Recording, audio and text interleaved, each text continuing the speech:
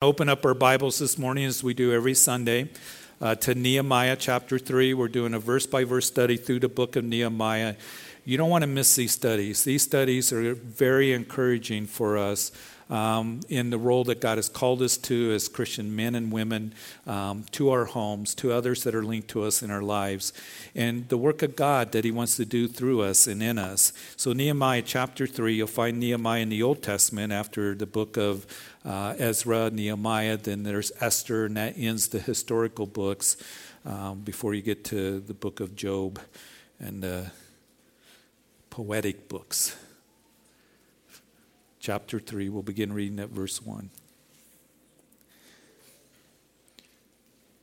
Once again, let's just ask the Lord for his blessing upon the teaching, as we do ask for you to just, Lord, touch our hearts with your word.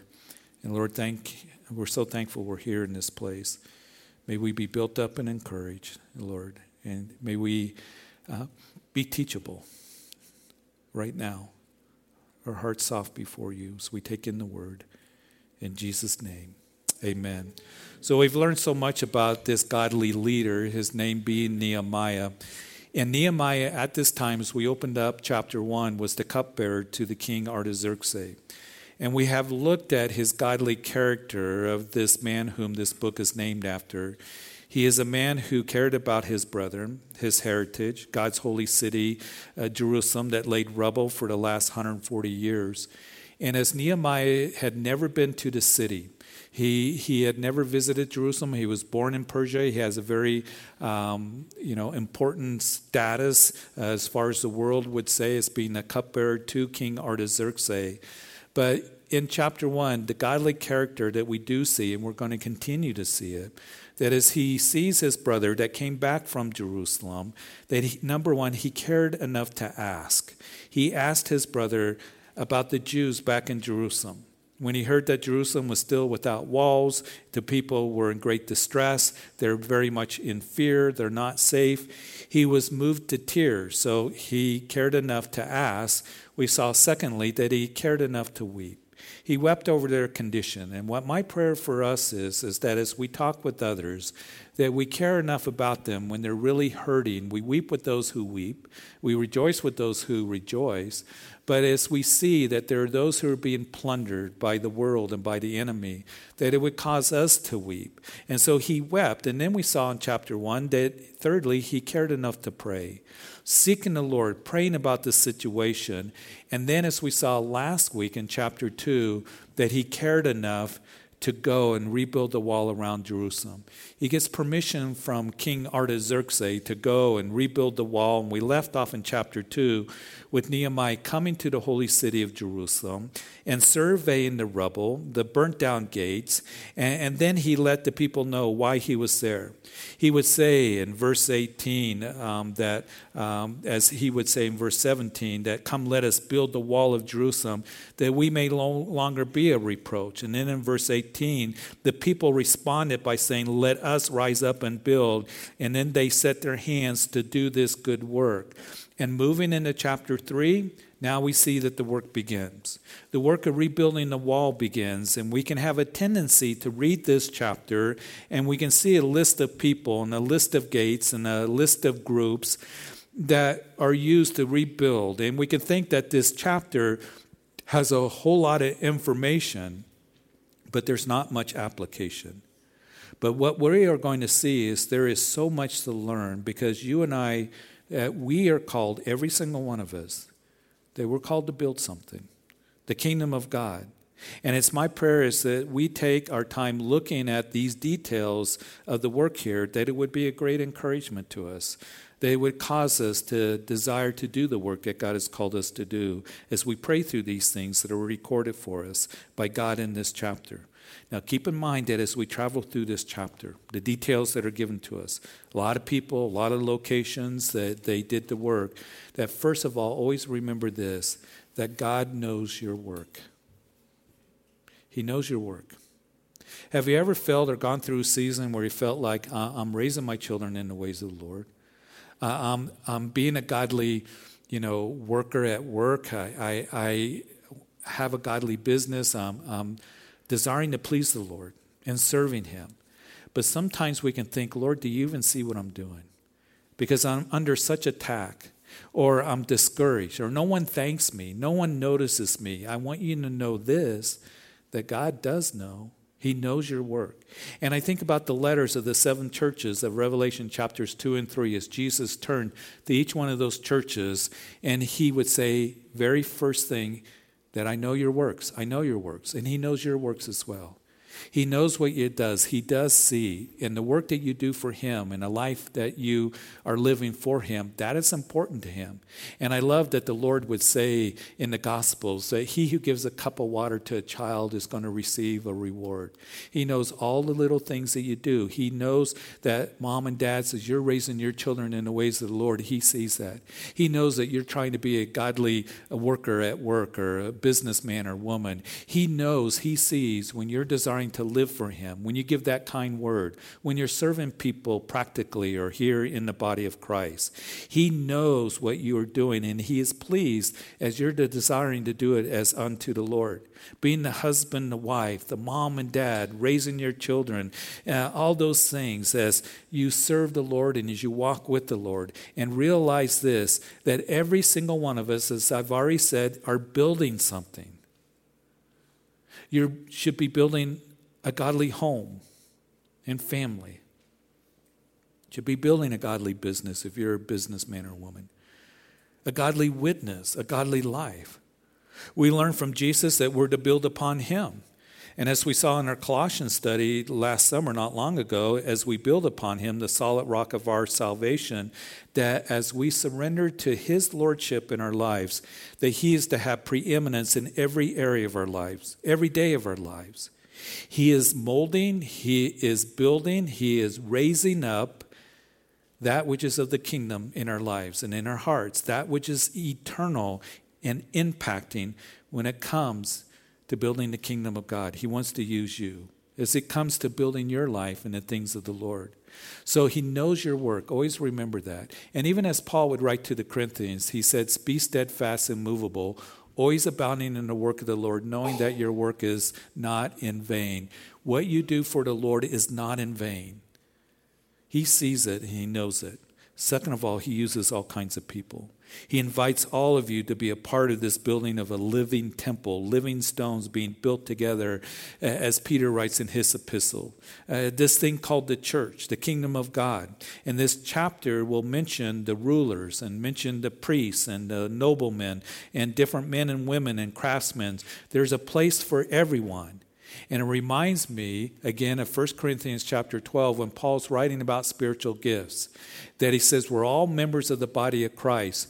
And he would liken it to our own physical bodies, that there's many members of our bodies that work together so our body functions, eyes and ears and mouths, and we have fingers and all the internal organs, and every one of them are important. But the thing is, in the body of Christ, that we're all different members working together so that the body of Christ may function the way it's supposed to, and that is to be a light to a dark world, that we are edifying one another for the building up of the saints, as Ephesians tells us, and you have a part. He desires to give you gifts. Sometimes we think, God could never use me. God won't use me. He uses all kinds of people, and he wants to use you wherever he has you. And maybe right now it is, I need to focus on raising my kids in the ways of the Lord. Maybe it's dads that you're busy providing for your family, or you're taking care of elderly parents, or you're serving in some capacity, maybe serving here at church. But each of us are a member of the body of Christ, giving us gifts, spiritual gifts to be used in the body of Christ. And as you use those gifts, and each member is important, your work is important. The gifts and callings of God are irrevocable. Do you know that? That means what he has called you to do and where he has placed you is important to him. And you and I, we are told we are his workmanship in Christ Jesus for good works, that he prepared beforehand that we should walk in them. And then thirdly, and then we'll begin to read the chapter here, that as we consider this, that I've already mentioned it, that it is a good work, as we read in verse 18 of chapter 2. Even as we brought Austin up and those who desire to be an overseer, that you desire a good work. It is work, but it is a good work. And anything that we do for the Lord, it is work. We are not to see it as a burden. We're not to see it as an inconvenience. We're not to see it as something that's just going to weigh us down and just, it's a good work. It's a good work. And what a privilege and an honor it is to serve the Creator of the universe. And He wants to use you and me to build a kingdom that is eternal. So as we begin here, the building of Jerusalem and the wall finally begins. It's been nearly 90 years since the captivity was over. Since Cyrus the king made the decree that Zerubbabel and Joshua the high priest, you can lead the people back and you can rebuild the temple. And we talked a little bit about that, or if you've read the book of Ezra, and you know that the temple being built, the initial work was begun, but then it was put aside. And Haggai, the priest on the scene at that time, that he would come along and he would say that you need to get back to doing the work of the Lord. But here, the decades continue to pass. And as they do, 90 years, almost a century later, the city still doesn't have walls around it. The streets still aren't built. And the people, they went and they turned inwardly. They were improving their properties and building panel houses, and they weren't safe. They were not safe from the plunder of the enemy. And I think that over time that perhaps they just got accustomed to their situation.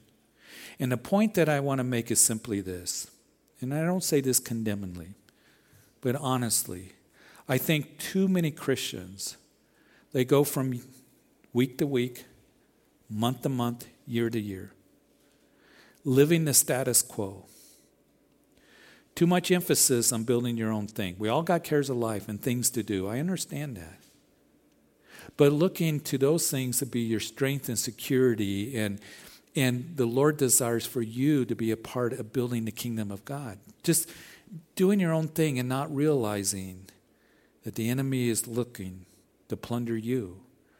Not putting on the whole armor of God.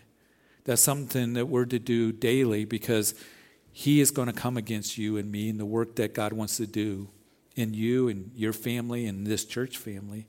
And Peter calls Satan a roaring lion looking to come against you. He's like a roaring lion looking whom he may devour.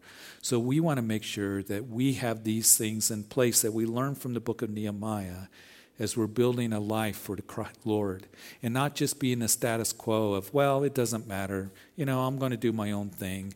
It doesn't really matter the status quo. No, the Lord wants to continue to grow us and strengthen us, give us wisdom, and for us to put on the armor of God. So let's begin to look at chapter 3 as we read in verse 1.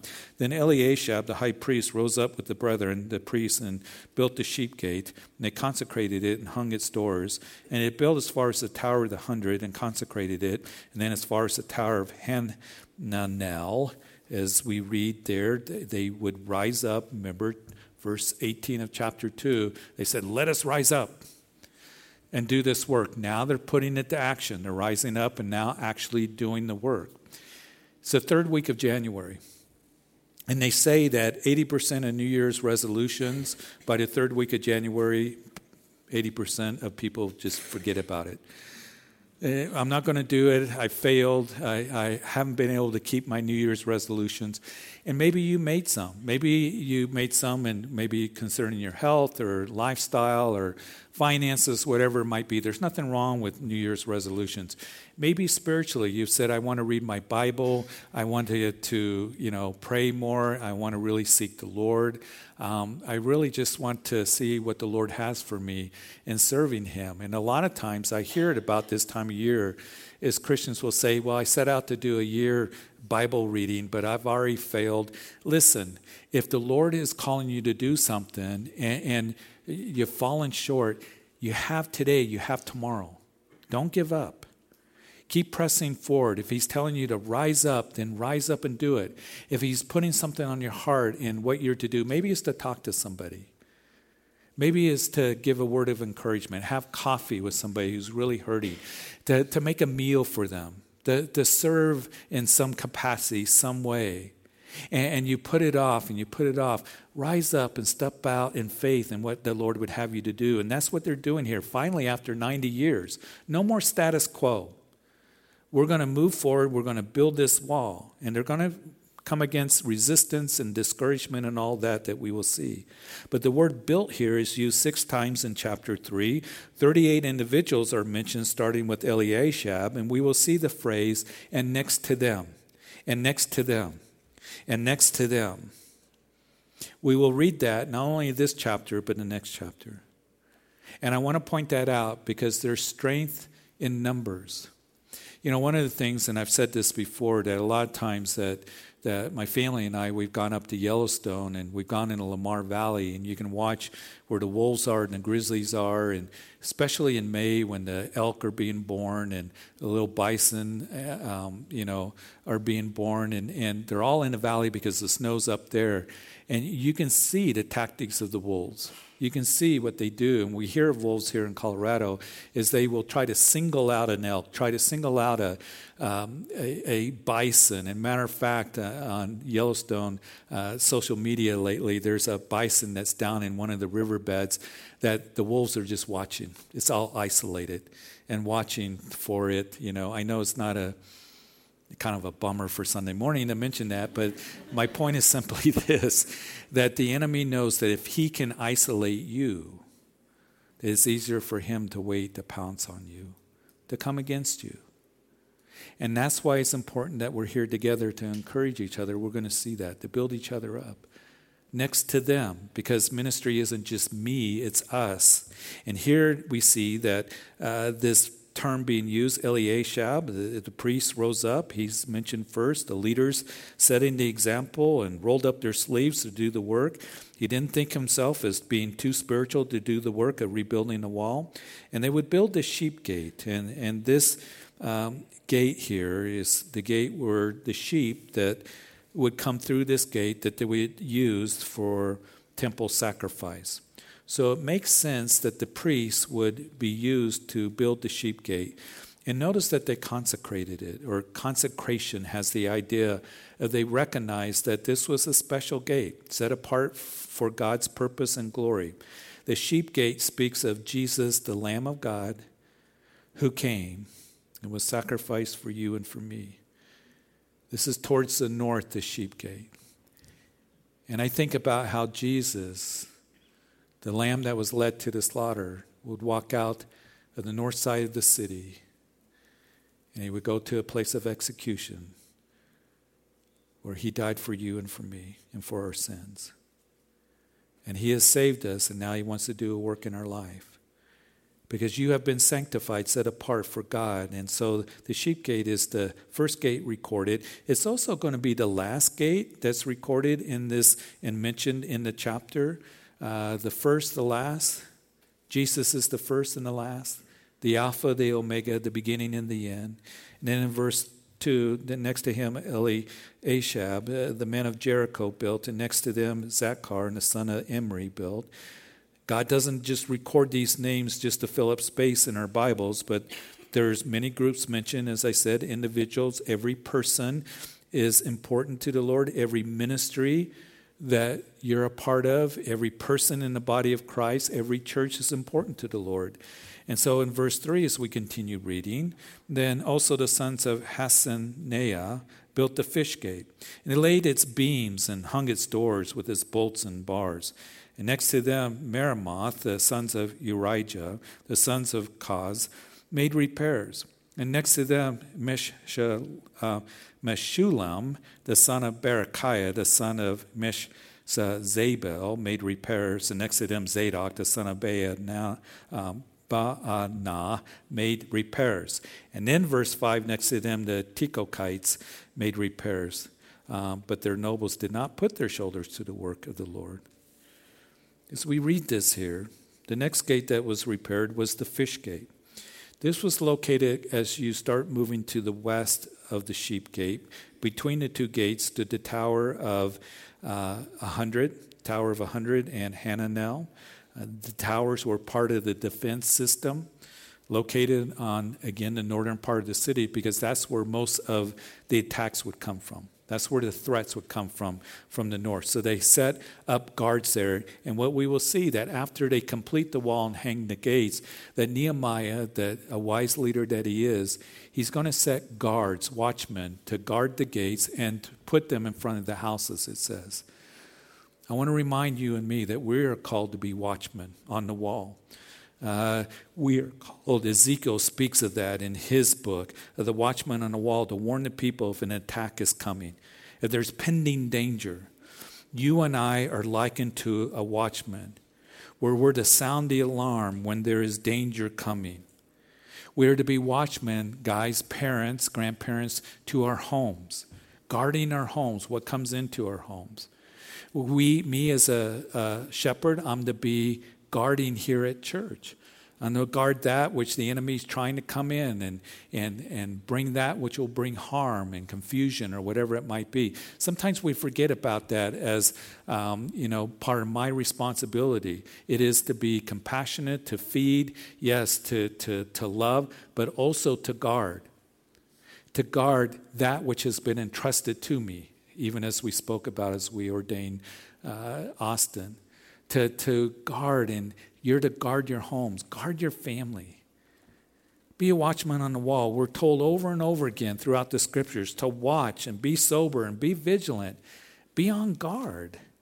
Don't get sloppy in that area. Don't just say, well, it's not important. We're going to see that Nehemiah says, listen, I'm going to set these guards, and you need to be guarding what we have done here. Even though the wall's been built, we're going to guard, and we're going to protect, and we're going to be watchmen on the wall. Now, the fish gate was where they would bring in the fish from the Sea of Galilee to sell. Kind of an interesting little side note. When Jesus was on trial before the Sanhedrin, the night that he was arrested, they bound him up, brought him back to Caiaphas' courtyard and Caiaphas' house, where he would stand before the religious leaders in this illegal trial. And we know that Peter would follow. The disciples all ran away and scattered. And Peter would follow into the courtyard of Caiaphas where he denies the Lord. But there was another disciple that was there, we're told, and it was John. And it says that John was known by the high priest. Now, how was John known by the high priest? Well, most scholars believe that he was known by the high priest, but James and John, the sons of Zebedee, that they were fishermen from the Sea of Galilee. And they would bring fresh fish from the Sea of Galilee to the priests and sold it to the priests. It is also tradition that they would have a fish stand that was there in Jerusalem where they sold fish to the people. Matter of fact, one of the first times that we went to Israel, when I was in Jerusalem, I was with a small group, and a guy came up to us and said, yeah, I'll show you where John's fish stand was. Of course, for a fee, But its tradition believes that they had a fish stand. They sold fish to the high priest, and that's how John knew the high priest. But Jesus would say to Peter that I'm going to make you fishers of men. And Jesus is building our lives. And he desires for us to be fishers of men, to give the gospel to others. You might be thinking, I'm not an evangelist. Listen, all of us have a gospel to give to your children, to your grandchildren, to those who are linked to you in your life as the Lord gives you opportunity to share the gospel to them. It's just not for me or those who have the gift of evangelism. Yeah, the Lord uses me. He uses them as well to give the gospel, gives us opportunity.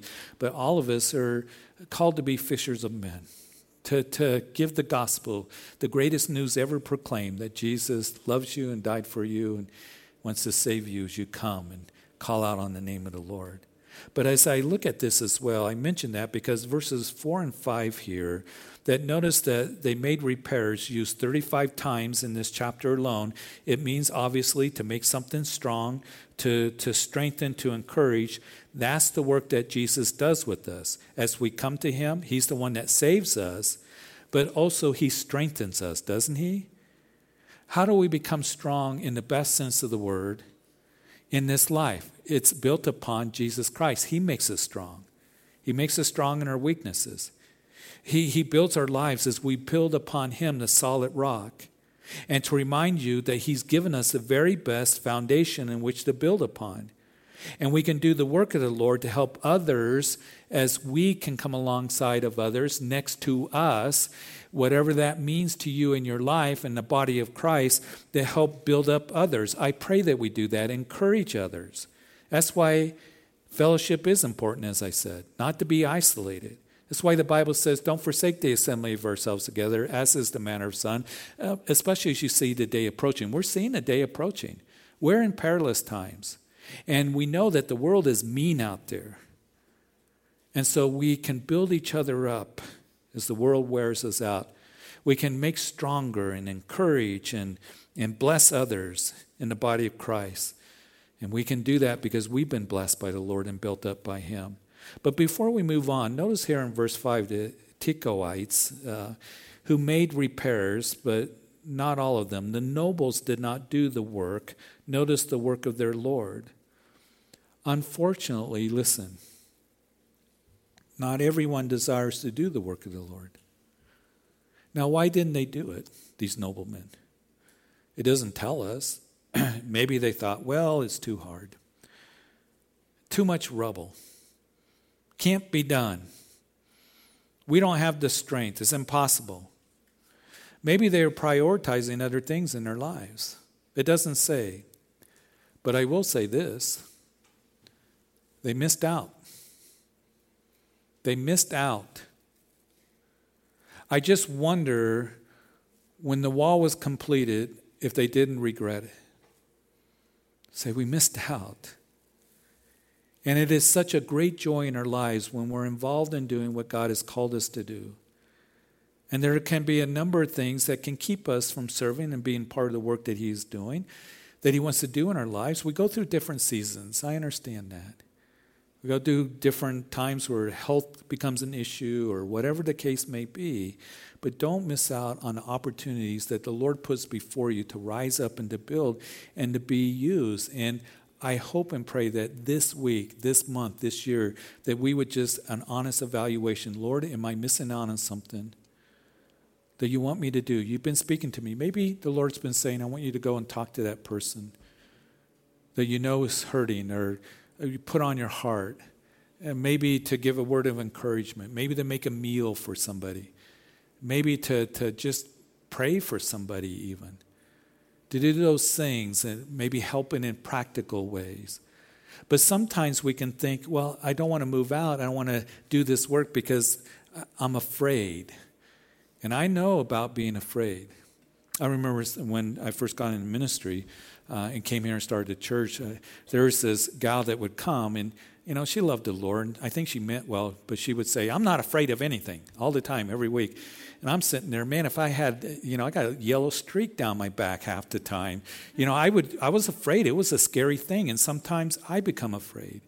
But I've seen men of faith in the scriptures that they were afraid. Abraham and Moses and David and Paul.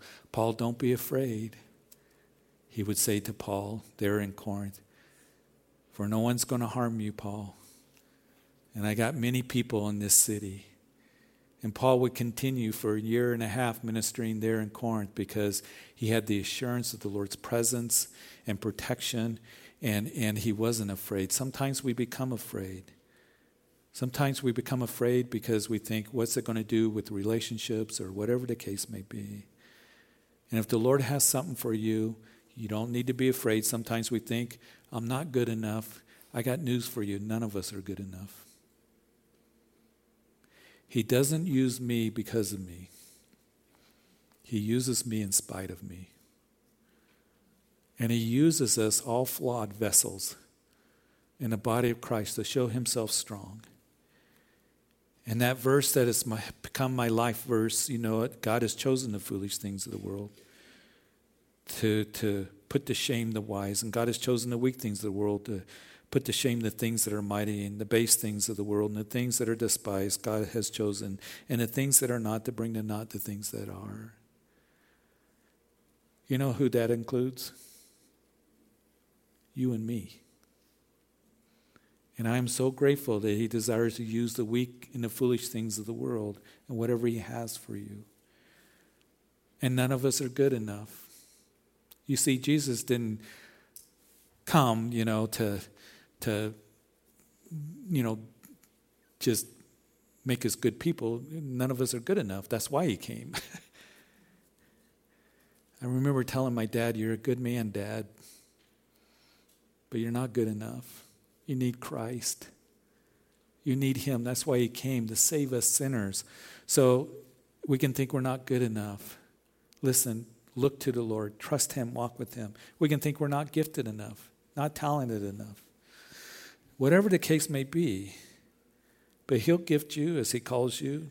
He'll prepare you. He'll grow you. And to know that he wants to use us with our families and in the body of Christ, whatever he has, and know that he will be faithful. He will be faithful to you as you walk with him and look to him every single day. We don't look to ourselves, but we look to him, the one who desires for us to build something that is eternal and to be used of him. Don't miss out. Don't miss out. One of the things that was a final decision when Sue and I prayed about, it was 28 years ago this month when we were praying about coming up to Greeley, and she was such a great encouragement to me, Sue. She said, "I don't want to live life with regrets." Because I don't know anything about starting. I'm hemming and hawing. She's saying, let's go. Let's go. I don't want to live without any regrets. So don't live without any regrets. Trust the Lord and what he's doing in your life and the calling that he's given to you and how he wants to use you. Amen? Okay, so Father, we thank you. We thank you so much being able to go through these chapters. And these are things that are important to us to understand. They're recorded for us so that we can know that you desire to use the weak and foolish things and the base things and the things that are not to bring to naught the things that are. And no one glories in ourselves. We glory in you. And I thank you that you see our work. So I just want to pray for everyone here as we desire to be godly men and women, moms and dads, husbands and wives, grandparents, whatever state that we're in. That, Lord, that you see our desire to please you every day as we build upon you. And Lord, the work that we do, Lord, that it's not in vain. The world may not applaud it. They won't applaud it. They'll come against it. And the enemy. We may not think that others notice, and they may not, but you do. So help us to, Lord, keep an eternal perspective and know this, that you want to work in every one of our lives. And whatever it is that we do and where you've planted us is important to you, because the gifts and callings of God are irrevocable. Lord, I do pray that we would leave this place, and if you're pressing things on our hearts, that we wouldn't just ignore it or make excuses about it, but we would rise up and step out. And Lord, that we would do what you've called us to do. And Lord, I do pray for anyone who is here. Maybe you're watching online, that you've never made a commitment to Jesus Christ for salvation. See, he did the work on the cross. He died for you, and he said, "It is finished." And then he bowed his head, was put into a grave, and he rose again after 3 days. And as you come to him, believing in your heart that he died for you, for your sins, and he's the Lord of all because he conquered sin and death, call out to him. He will hear. As you believe in your heart and confess with your mouth, you can do that right now. He is your salvation. You can say, "Jesus, I come and I ask that you forgive me of my sins. I believe you died for me on that cross and you rose again and you're the Lord of all. And I surrender my life to you for you to be my Lord and Savior. And I thank you for saving me. But Lord, also, I thank you for this new beginning, that you have so much for me, walking with you. Help me to learn of you, to draw close to you. And I thank you I have a spirit of adoption where I can cry out, Abba, Father, to know you, to please you.